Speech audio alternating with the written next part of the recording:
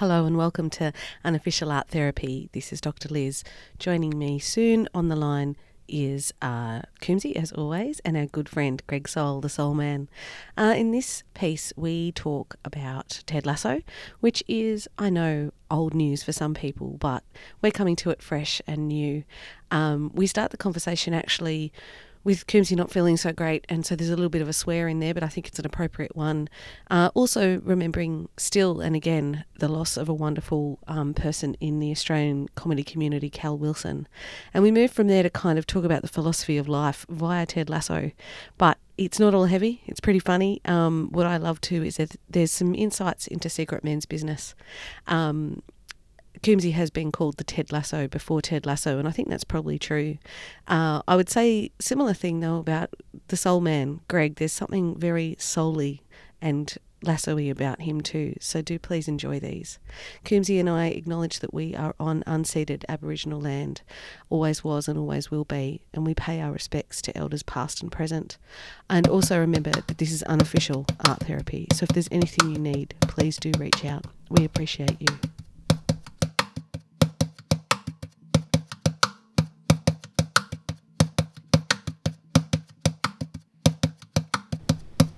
Legit. Hello. We're talking. Good morning. Greg's on pretzels and milkshake coffee. What is? It's ocean water is what we call it. So it's Sprite with like blue dye and coconut. Oh. Ooh. I've never had that before. Have you had that?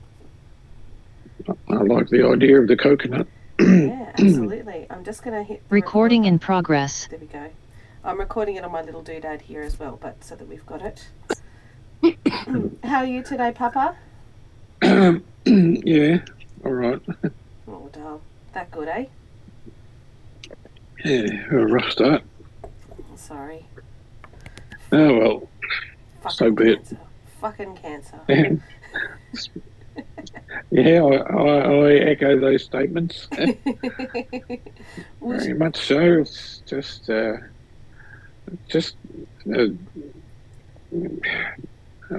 still a loss about Cal. You know, I'm just such a shock. You know, someone I was chatting to freely 6 weeks ago, and she was wearing a dress on Great Australian Bake Off that she was hosting. And it was just so wild and out there. And I messaged her. I said, geez, that's a statement. She goes, yeah, whatever. And then we'll talk about the dishes. And I said, that dress is amazing. You got to promise to wear it to my funeral. And she said, deal, I will. But let's just hold off on that for a while. And 6 weeks later, she struck down with an aggressive form. It just, as Greg perfectly said, it doesn't make sense. Because I said, it doesn't make sense. She said, no, it never does. It really doesn't. It's absolutely unfair. There are complete assholes who walk amongst us who it doesn't touch the sides, and then beautiful people who get struck down. It's not fair. Yeah, and then another good friend's dad, they've stopped the treatment on him, and so they're not expecting him to last till Christmas. So you just no rhyme, no reason. But anyway, so it's still weighing down a bit heavily. That one, it's been a very difficult one to come to terms with. So that's life, though. Is it like survivor's guilt? Is that really what's getting you? Yeah, that always happens. Always happens to people I know well. You know, like, and it's like, geez, you know, Cal's so much more out there than me. She's got so much more to offer than me. There's so many more people that, you know, love her than love me, and 8 years difference. I would have split it if I could have at least given 4 and 4. But yeah, it always gets you thinking, how come, you know, I've been given 10 years and she got 4 weeks? Yeah. Something I was hearing about trauma is they were saying, don't play trauma Olympics. Like, your trauma is just as valid as somebody else's, right? And to me, I think your life is just as valid as somebody else's, right? So you don't get to play the Olympics, right? You know, nobody's trying to get a gold medal on the podium. You know, everybody's important. Everybody should be. Yeah, thanks, man. I appreciate that. But it's just, you know, one of those ones that especially we were talking opposite terms, 6 weeks prior. So, but as we say, life is life, and on we go. So yeah, it's been a tough one. Ours is not to question, I guess. It's awful. Yes. Yeah. Yes. Well, shall we, in perhaps the worst segue of all time, shall we talk about Ted Lasso? Yeah, probably. Well, talking about life. Well, yeah, right. Football is life. Football is life. Has there been a more philosophical show in recent times, do you think? Like that had a more kind of what is it all about, but also with an amazing soundtrack and, genuine laughs involved? What do you think? Gregory? Oh, this is me, Simon. I never know. This is big, I never know. I will always default to you, Cozy. So I'm just trying to be like you. But I think it is. Oh man, I could monologue on this for ages and ages. Okay, but no, I think it's an amazing show for so many reasons. And it really took me by surprise. And I think I would probably say it takes everybody surprise, because they don't expect it, right? I mean, what's more a lad's lad movie about, some American football coach going to teach these UK guys like how to sport, and it's quite literally the opposite of that, and I thought, because I watch a lot of British television, so it's always funny how they portray Americans on TV. And I was thinking, well, this really feeds into that stereotype. Here's a guy who doesn't know jack all about, I'm going to call it soccer, just to lower confusion for my brain. Doesn't know anything about soccer, yet he's going to go over there and he's going to play, for like a Premier League team or whatever, or coach rather, and take care of all that stuff. I thought it did feel very American, and I love that. At least feeds into that stereotype. But it's the producers, isn't it? That premise is just the producers.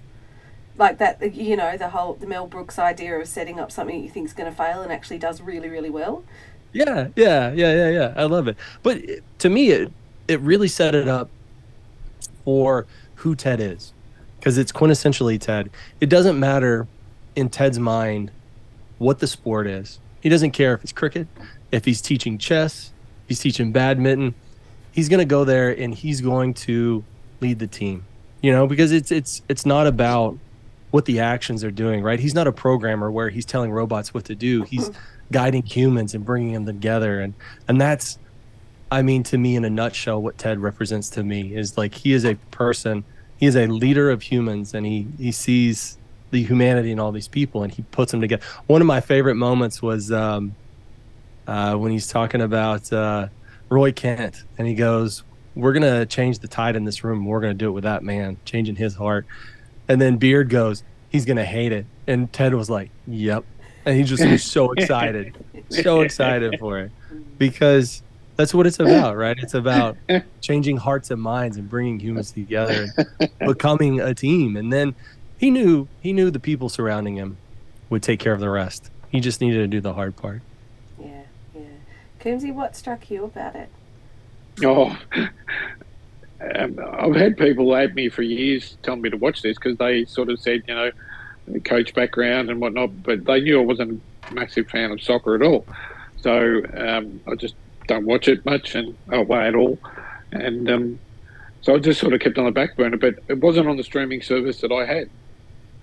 And because Greg sent me a message, have you seen Ted Lasso? No, you got to watch Ted Lasso, blah, blah, blah. All right, I'll trust the man again and I'll go for it, but wasn't on it. So then Greg said, oh, do you know Plex? Yes, I got Plex. Oh, well, that defeats that purpose. We can't do that. And I don't know, about 3 or 4 days later, I was on Plex looking for one of the British shows that I watch. I thought, I'll just type Ted Lasso in, you don't know. And bang, it's there. And I went, well, why didn't I check this 3 years ago? But obviously wasn't the right time. And then I just thought, well, I'll give it a go. And as I said, I'm not one who watches series. I just can't concentrate and I lose a bit of memory on it. And I think I've watched 2 only ever in the history of streaming. I've only ever watched 2 series of shows. Man Down with Greg Davies, which was just insane. Beyond insane. But if you love Greg Davies and all those guys, Mike Wozniak and I love Mike Wozniak. Second best mustacher in the entertainment industry, Wozniak. First, we know who's first. We know who's first, Mr. Sol. Yes. Definitely best mustacher in the entertainment industry. Mike Wozniak second. So I love Man Down for that reason. And then the only other one was last year. Yeah, last year, a good mate of mine said, "Have you watched Peaky Blinders?" I went, "No, what is it?" I said, "I remember Shane Warne saying something about he wanted to be in Peaky Blinders, and he kept at him." And I went, "Oh, is that English show or something?" He goes, "You'll love it. You'll love it. Old style. Watch it. Promise me." And I thought, "No, all right." And then after the first one, I rang him up and I started talking like they were talking, and then he'd leave voice messages for me the same. I remember one going, "We're grown men, right? Yep, we're still." He went, "Yeah, but we love it." I went, "Yeah, true," because we Seinfeld quote each other all the time. We'll just post something on each other's Facebook page, and the other one knows exactly what's going on. It's so funny. So like, well, I played the Seinfeld game with him all the time. I'll watch Peaky Blinders. They're the only ones until Ted Lasso comes along. Oh, so good. And now confuses me, You know what I love about it? I mean, there's... Beautiful. Oh, sorry, honey. There's lots I love about it, but this is going to sound weird because there's a couple of really strong women in it, but it was the insight into secret men's business. That's what I loved about it. I felt like, finding out that kind of male perspective, and not in a bro way, even though there are bros in it, but the way the men were represented and were allowed to be different types of men too. I think that's what struck me so much. You got different types of men, and particularly as we're getting through, I went through some big stuff about, one of them coming out and all that kind of stuff. Yep. And then, all those questions around bullying or not bullying and how you be the macho guy or not the macho guy, how you navigate each other and whatever. And I just thought, man, this is like the fact that the men were so diverse and so vulnerable, but also got it done. Like Roy Kent is still Roy Kent. Love Roy.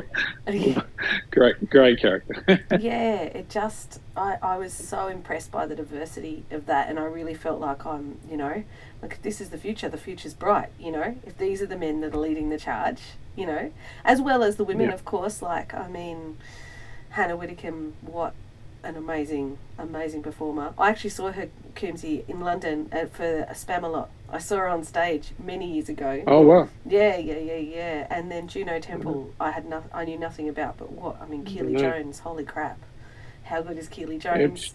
Yep. She done well. Yeah, I didn't know Juno Temple either, but I don't think everyone was cast really well. I thought, gee, yep, that person really fits what they're wanting.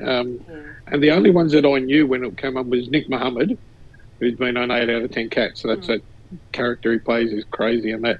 So I picked him up, and then when Barbara came into it. Barbara? Because, the Keely's her partner. Oh, yeah. No, her partner, the accountant of the KPR, whatever. Was it Barbara? Yeah. I know who you mean, the manager. The finance manager. Yeah. Yeah, her. Well, she's a stand-up comedian in the UK. She was on Taskmaster about 2 or 3 seasons ago. For life of me, can't think of her name. But so they were the only ones I knew. But again, great. You sort of thought I couldn't think of anyone more perfect to play that part. Yeah. And even the soccer team, I thought,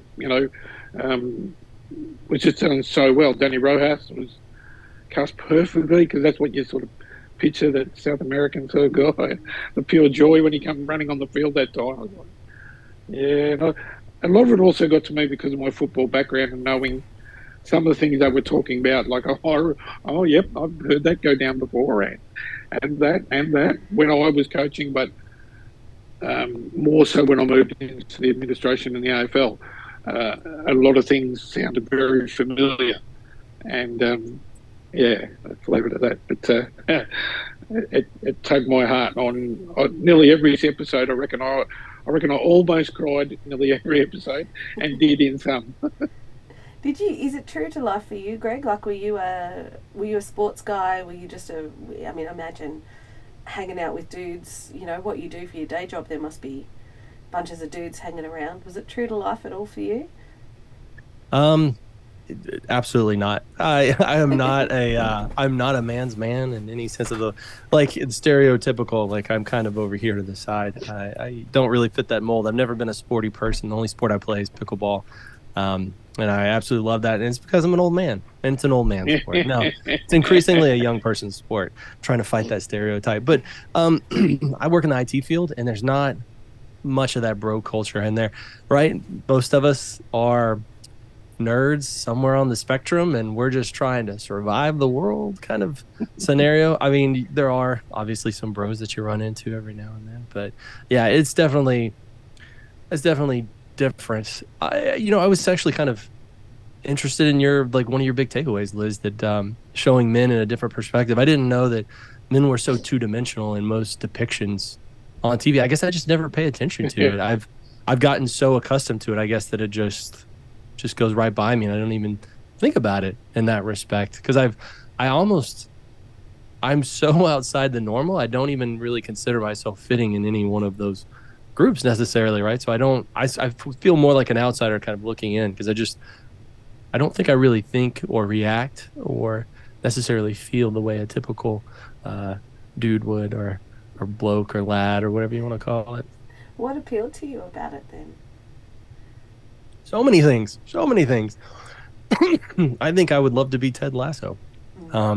Somebody who sees the good in everybody, wants to encourage them, has some kind of innate ability to find the thing that a person needs to hear, and gives them that little nudge. He never tells anybody to do anything. I love that too, right? He leaves you a trail of breadcrumbs, and he hopes and knows somehow that you're going to follow it and get to where you need to be. Like when Roy Kent begrudgingly read the book, and he was just like sitting in there with his niece, and he goes, "Fuck," and he's like, just all this realizations are dawning on him. Like, so funny.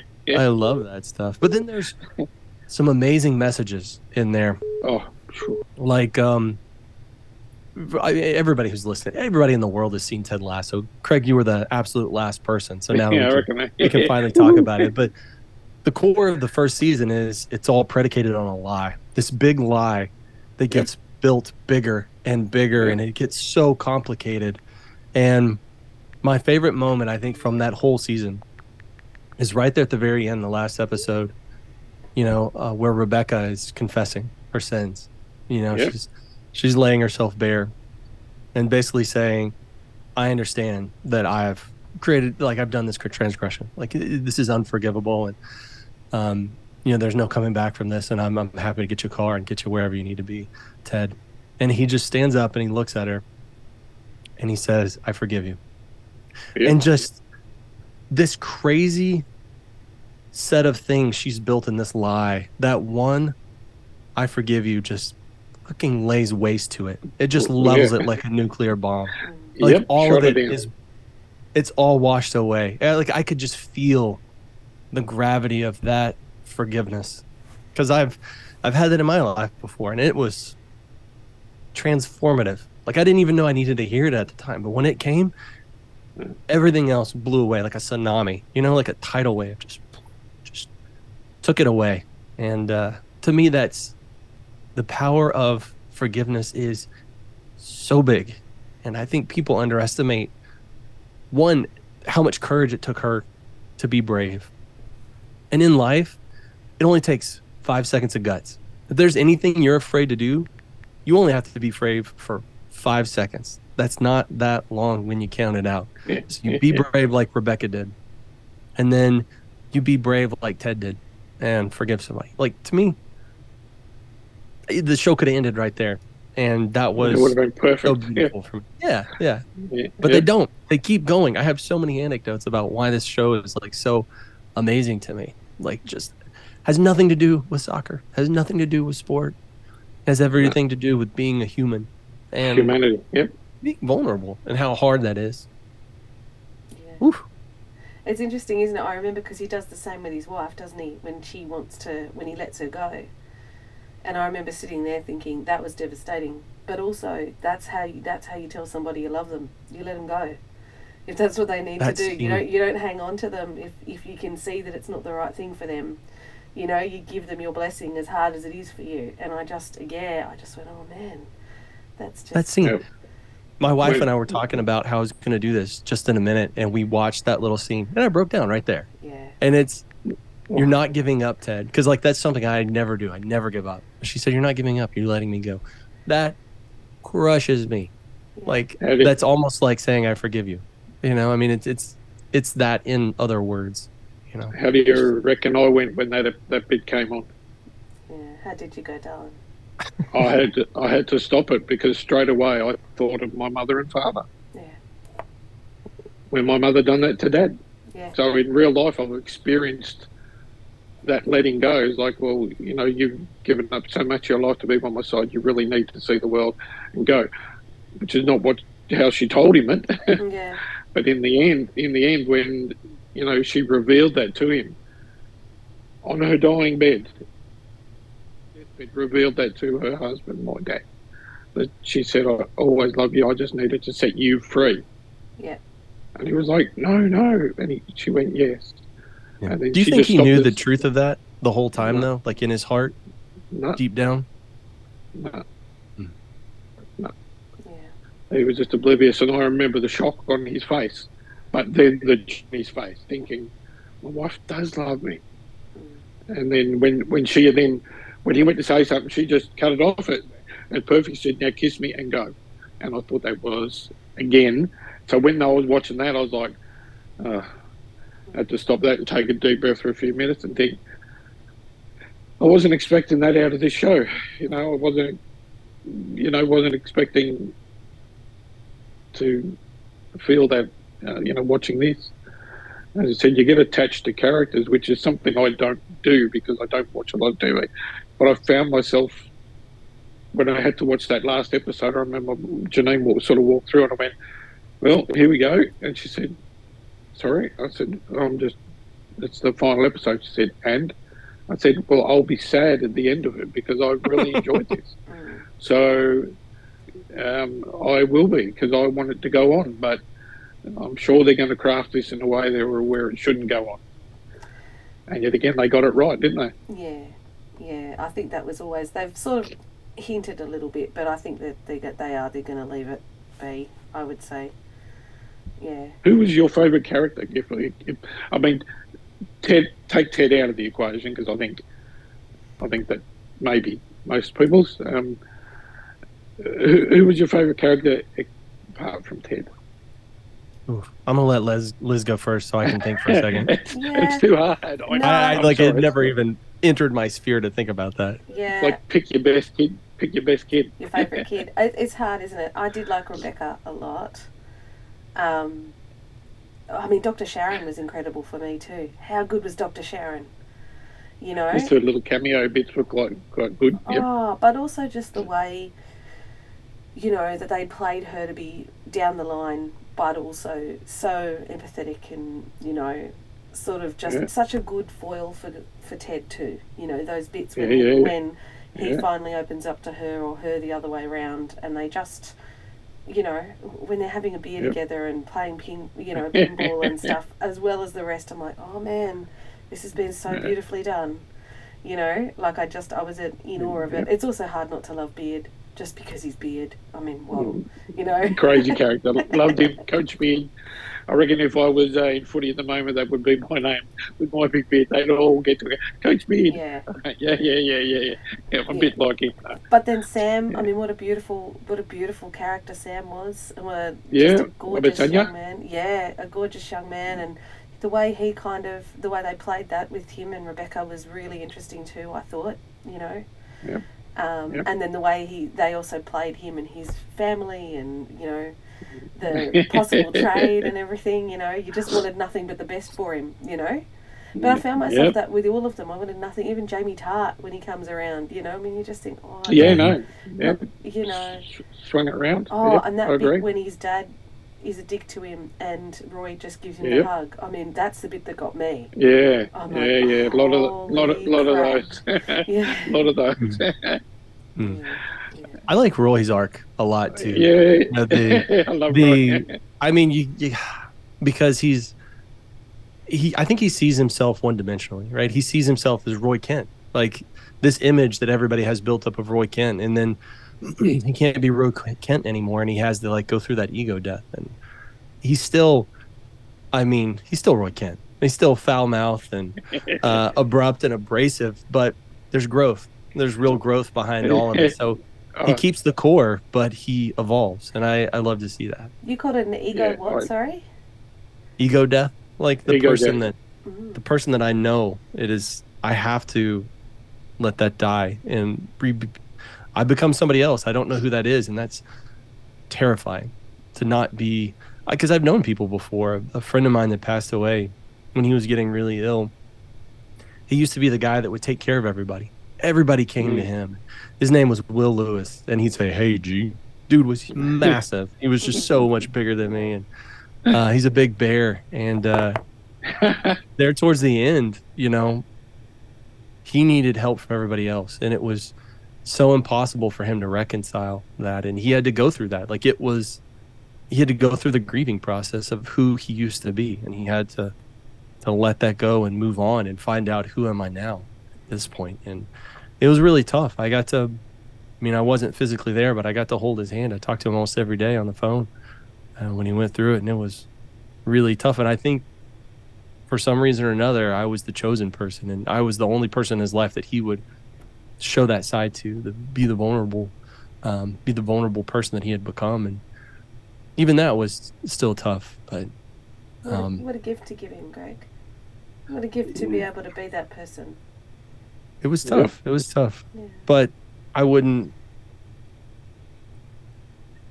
was incredibly difficult for me because it's very draining, but I would never take it back, and I wouldn't have changed any part of it because it grew me too. I grew, what is it, like the Grinch's heart, grew 6 times this day or whatever, so it was good for me as well. But so you will. Would definitely like to have that guy back. Yeah. He sounds lovely. The other thing that I found amazing throughout, which I think you mentioned once before, was the soundtrack. Oh, yeah. Every now and again, there'd be something that had matched something that's got that was perfect. Yeah. When Roy come marching in with that psychedelic shirt on and Red Right Hand was playing, as soon as that started, I'm like, yes. And then I'm like, oh, Peaky Blinders. There was a double joy. I'm like, it reminded me of that. And then, of course, when that episode was over, I brought YouTube up and listened to the Red Right Hand again, and as loud as I could, and I'm like, oh, what a great song that can be used so cleverly in many different areas. And I think they'd done that well with a lot of the soundtrack, where there was a bit of something and then on we went. I thought, yeah, that and the naming of the episode I also thought was good, because you always can get that in your head. But if you watch enough, you go, oh, I want to go to the car park scene, like the famous Seinfeld one, or it helps me anyway associate, well, that's going on with that. And I think they use lots of moving parts to create this. It's a masterpiece of TV. Oh yeah. Can we talk about Rick Astley? Can we talk about the funeral and the whole use of Never Going to Give You Up? Yeah, and how good was that? Tell me. Yeah, I never thought Rick Astley was going to make me cry, but no, the dude did it. He swung it. Don't you think though? I mean, my doctor lady spidey senses went crazy for that too, because it's that kind of it's how the everyday gets you. You know what I mean? Moving from the way it meant something to the mother, it gets her up in the morning, it gets her moving, it reminds her of the past, it makes her familiar, to being the only thing that Rebecca can get out at the funeral, to being the thing that connected everybody else there who didn't know what to say but did know how to sing this silly song. And then right at the end, where it turns out she didn't even know that much about it, I thought he was black. Yeah.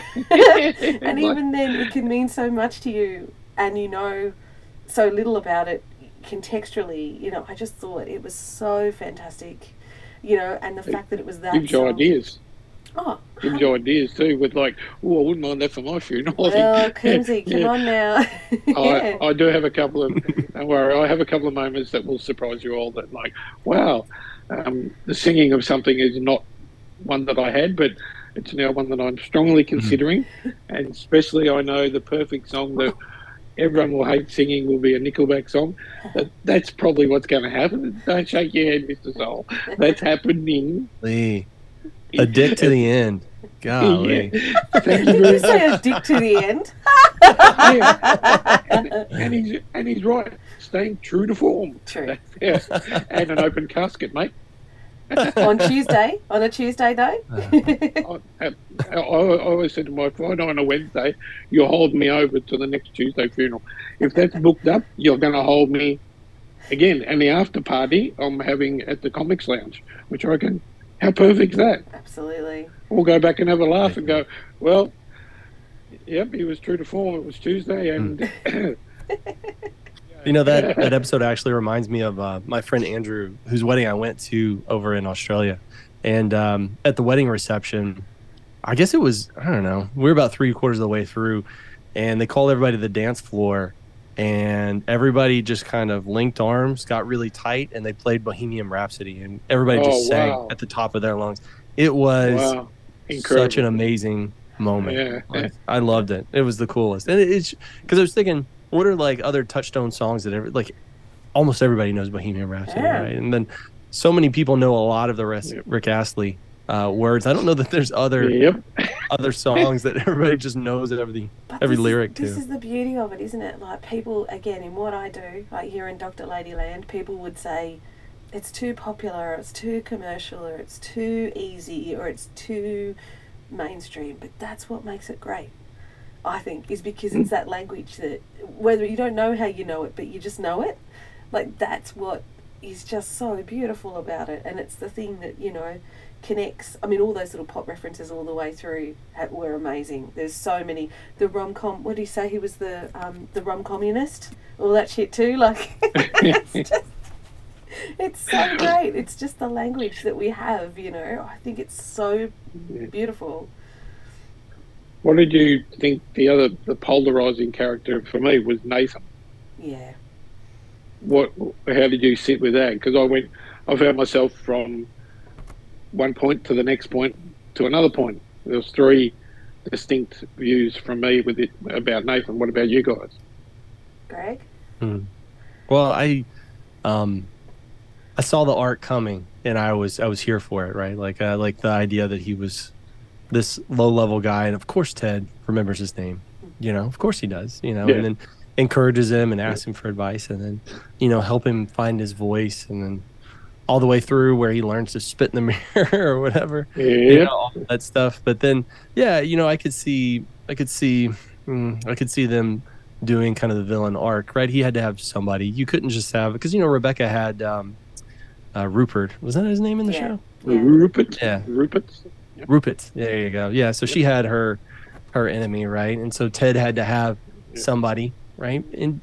But he never refused to stop being Ted, you know, even for a second, because that's Ted. What did they say? Like, I think their therapist described Ted as like something like toxically optimistic or something, right? It's like just that's his personality. Yeah. The comeback, to be honest, I think that was a little rushed there towards the end, kind of the redemption arc. I think everybody saw it coming. But it felt like it was kind of shoehorned in just right at the end. It kind of felt a little rushed, but I don't know. What did you think about him settling in as kind of assistant coach as opposed to taking over the reins? Or did you see Roy Kent taking over the reins? Was that kind of in your arc? Yeah. Well, I think when I made my predictions, that was one of the 2 I got right. Yeah. Well, yes. Yeah, I'd always hoped that would happen. I think I hope too. Yeah. Yeah, and I think, I mean, Nate, I didn't mind him coming back. I liked the fact that he went to the bottom of the pile, and when they had, you know, they were handing out the penalties at the end, and they were like, what was it? There's $2,000 or for all the things you've missed or whatever. Like, I quite liked that, you know, the group acknowledged him too, you know. Yeah, I mean, I could see that, and that storyline with his dad, where his dad sort of finally has that chat to him about why he was the way he was and everything. I could not quite relate to that, but I could. But it was believable. It was very believable, I think. And you could see Rupert. I'm so pleased that he left Rupert be. You know, because that would have really screwed it for me. You know. Yeah, I didn't mind it. I quite like he ended up with the girl from the restaurant, and she ended up being the way she was. You know, I quite like that too. I didn't mind it. I see what you mean by it being rushed, but then I sort of feel like towards the end there was a lot of gathering it up. You know, so yeah, and they seem to have. I mean, the episodes got longer, and it was delayed in coming out. So I wonder what else was going on. Okay. Oh, yeah, COVID stuff, I suppose. Well, yeah, but also they'd won awards by then, and all that stuff was in the media about Jason and, what was his ex's name? Used to go out with Harry. Olivia Wilde, and all of that. Like, it sounds like there was a lot of weird shit going on personally. Yeah, so, I don't know. And it must be difficult, right? Oh, absolutely. And how about good old Coach Beard? What a character. I mean, how or who or what? That guy blew my mind. Good actor too, wherever he was. But what were your thoughts on him? I liked Coach Beard. I thought he was. I thought he was great. I actually, I remembered him from an episode of Community. I don't know if you ever watched that show, but he played like a homeless hitchhiker who sang about marijuana. So it was a weird like recognition there, but I liked him because Ted needed somebody to ground him, right? Somebody to be practical, somebody to call him on his shit, and that's what Beard's job was. Like he would sometimes he would give Ted some rope, but when push came to shove, he would tell him you're doing wrong, you know. And ultimately, when he was just saying, you know, I don't care about winning, he's like, these are professionals. They care about winning. You should care about it too, you know. So it's like he would push him in the right directions. But I also loved at the very end. Well, I mean, to me, the idea of Ted coming over there only worked because he brought Beard, right? Because Beard was that technical resource. He was that guy who was going to stay up all night reading every book he possibly could and learning the strategies, right? So it was only going to right hand man. Exactly, it was only going to work, you know, with him. But ultimately, you know, I like that arc where it turns out Beard was lost too, and Ted found him, and Ted made him right. You know, gave him not a second chance, not a third chance, probably like a 20th chance. And, you know, pulled it together. I like Ted's collector of people. You know, and finds broken toys and sees if he can mend them a little bit. Yeah, I love the ending for him too on the plane.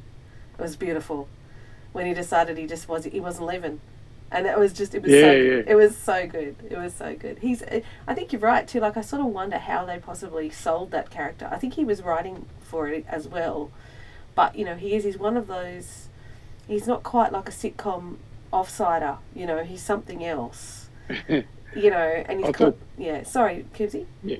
No, I was just saying. I thought comedically he probably had the best part of that with the lines that out of nowhere where I'd find myself watching going, oh no, was a lot, mainly him, I thought. Oh, yeah. You know, the Ted laughter was more, that's funny, clever. And Beard was laugh out loud, you know, pig snort laughing for me. I thought, oh, gee, what a line. And stop, go and listen to it again. That's what I heard. I thought I did. So I thought it was clever. Yeah, beautiful physical comedy too. Like when he, you know, the one where they all wake up in Rebecca's house, whatever it is. Yeah. You know, and oh man, like that's commitment, running right? through the kitchen. That's right. That G-string was commitment. I know his pain. Don't worry about that. Read by choice as well. I thought he was a well-crafted character. The one thing I did notice a lot was a few of them writing episodes. Yeah. And that Roy, what's his name? Brendan, no. Brett Goldstein. Yeah, Brad, yeah. He was executive producer and heavily involved in all that. So I've done a bit of a deep dive on him after it and found that he does a bit of stand-up and things like that. So also like doing that, finding out what have the other actors been in before, and have a look at them, because I'd never heard of them. But there was a British show called Uncle. I'm not sure you ever watched it. It was actually pretty good. And he was in that. Brett was in that. Yeah. He had a part where he was somebody's boyfriend, and then the actor that plays Nate actually played the manager at a carpet store in that same show. So those two collided there. Well, yeah, he's a very intense character, Brett Goldstein. The way he looks in that, I just wanted to see him look not like Roy, just, relax your face, smile, get the brow up, not down all the time. And so, yeah, it was rather interesting seeing him do other things, which again, I like doing the deep dive. And Jason Sudeikis, I'd never heard of either. So he's pretty great, yeah. I loved Roy with his very talented man. Yeah, I loved Roy with his niece, and all his... Oh, yeah. Of perfect. When he's talking about how to look after kids and just let them be in your world, hey, do you want to come to the chiropractor? Yes, Uncle Roy. Like, fuck, that was so good. And then him with the teacher, and that kind of implication that something was going on there or could have gone on there. Yeah, like, I'm with you there, Doc. I thought that was heading in that direction. For sure. Wrong. Well, but it was a nice kind of, again, that's where I thought it was so insightful and clever, that kind of secret men's business of, you're not with somebody because you've got no other options. You're with somebody because you continue to choose them. And I just thought, again, to me, that's the best thing you could do. Is not say, oh, well, you'll do because there's nothing else. Is to say, no, I see you. This is what I want you, and I know there are other options, but I make this choice. I just thought it was so, beautiful, but also real and funny. That teacher was funny too. You can't call the under 8 girls little shits, even if they are being little shits, The swear jar that's up to 20 grand or something, it's excellent, The other thing I thought it did do well that I sort of noticed, I thought it covered so many social issues brilliantly. Look, there was nothing missed, I don't reckon. It was perfect. And even the friendship between between Ted and Rebecca. Yeah. I know she was the boss, but take that out of the equation. I like the fact that they were friends, that they were mates. Me too. So I like saying that, it's okay that a bloke can have a Sheila as a mate. Absolutely. And the saying we have here, Greg, you probably never heard it, she's a good bloke for a Sheila. And no one means like picking around with us because she's just a bloke like us. Yeah. But I like the fact, because I've got some friends who are women who are mates. Yeah. And I like going out with them just as much as I like going out with my male mates. And I thought they really did say, it is actually okay. Yeah. It's fine.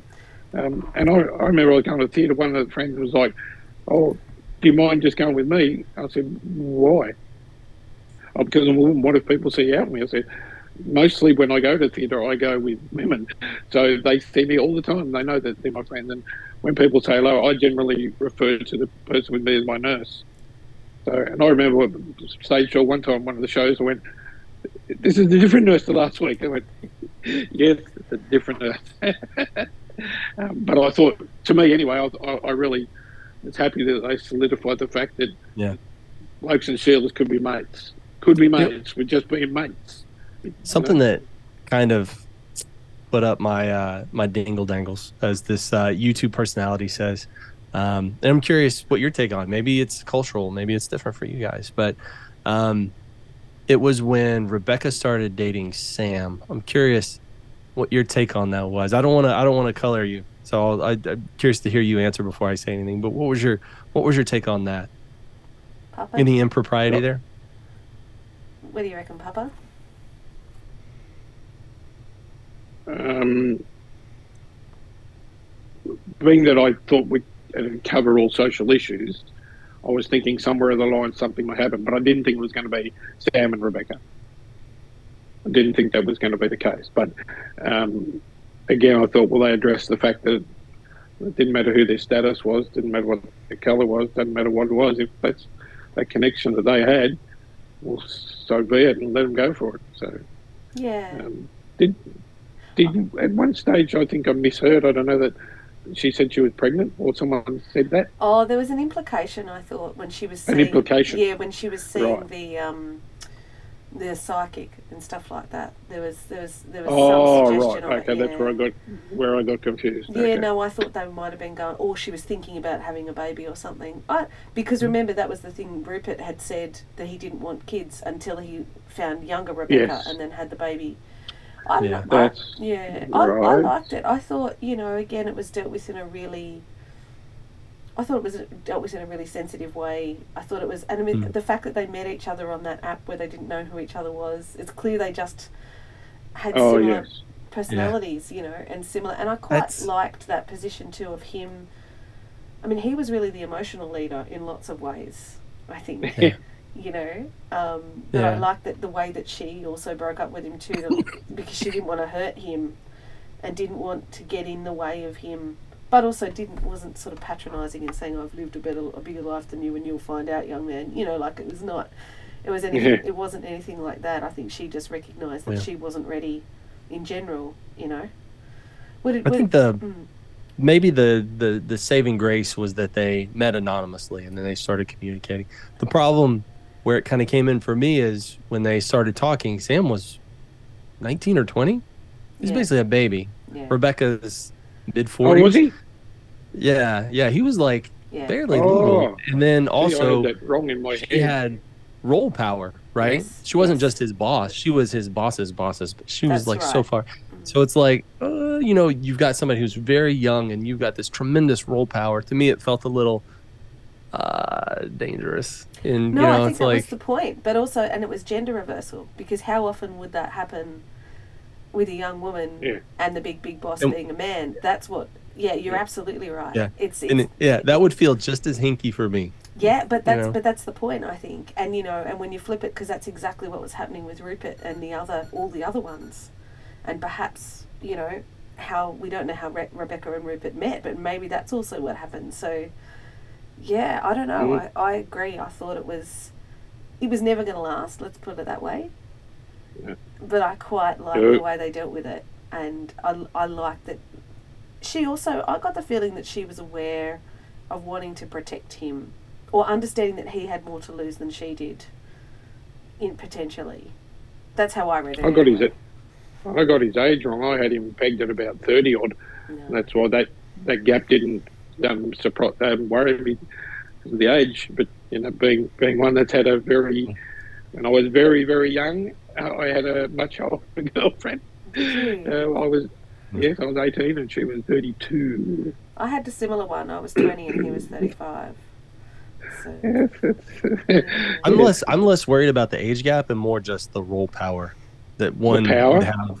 Yeah, because if you're a boss, if you're, I don't know, man. Like that stuff sits in that stuff lives in my brain rent free. They say, I see that, and it always makes me kind of. I don't know. Yeah, but to me, I think that's why it was so great that she was straight with Ted about it. Like she told Ted straight away, almost as if to say, "I need you to keep me in check. I need you to keep me to be somebody who helps make a decision in the right way. You know what I mean? Not Rebecca the girlfriend, but Rebecca the person that needs to make decisions." I kind of got that feeling. Why else would she tell him, I don't know. Maybe she was just done lying to Ted. It's like, I'm not going to... no more. I'm not doing this anymore, No more to him. Yeah. Just before I forget, Greg, you had a throwaway comment then that you said my brain it lives there rent free. The first thing that came to my mind was, man, I would pay to live inside your brain. I would pay good rent. No, I would. It'd be worth sitting there in a chair and going, "Righto, champ, what do you got lined up for me today?" That place is a barren desert. No, I bet the view's beautiful. I'd be happy to pay there, mate. Only barren on the top. Genuinely, the more I learn about the way my brain works as compared to like a neurotypical, like my partner, the more I realize I don't necessarily feel feelings and things like she was. My wife did this post about how do you celebrate little successes, like if I reacted better to something than I did in the past? And I said no. Well, I was like, I'm just commenting on things. Like, no, I don't do that. And I was talking to her about it, and I couldn't understand what she was talking about. She's like, because you'll feel like you did something differently. You did it this. And I was like, oh, well, that's the problem. I don't feel things. So I was like, that's not how my brain works. I don't feel my way through the world. I logic my way through the world. I have to be very intentional if I'm going to feel something. So like moments like this, I will feel things because I'm being very intentional. But most of the time, it's just tumbleweeds in there. It's silence. It's so interesting you say that, because that's what the way you describe things that you do sounds like feelings to me. Like when you're talking about your friend, was it Will? Big Will? Well, Big Will. He, being able to appreciate that he needed somebody to hold space for him to be what he couldn't be with other people, to me that sounds completely led by the heart and not at all logic. But maybe the heart and the head are connected, or maybe it was a happy accident, or maybe you just created that was one space. of those intentional moments. Yeah, where I intentionally did that. But like just day to day as I walk through the world, there's like I don't know. I think everything is a problem to be solved. I don't feel any way about anything. It's just one challenge and then the next and the next and the next. I don't know. Sounds like the way it works. Yeah. Yeah, I found that about Ted, where it was making you think about. Well, it did with me when it brought back different memories, and thought, "Gee, I wish now I reacted that way back then when I was coaching." I thought, but then I did get a tweet from a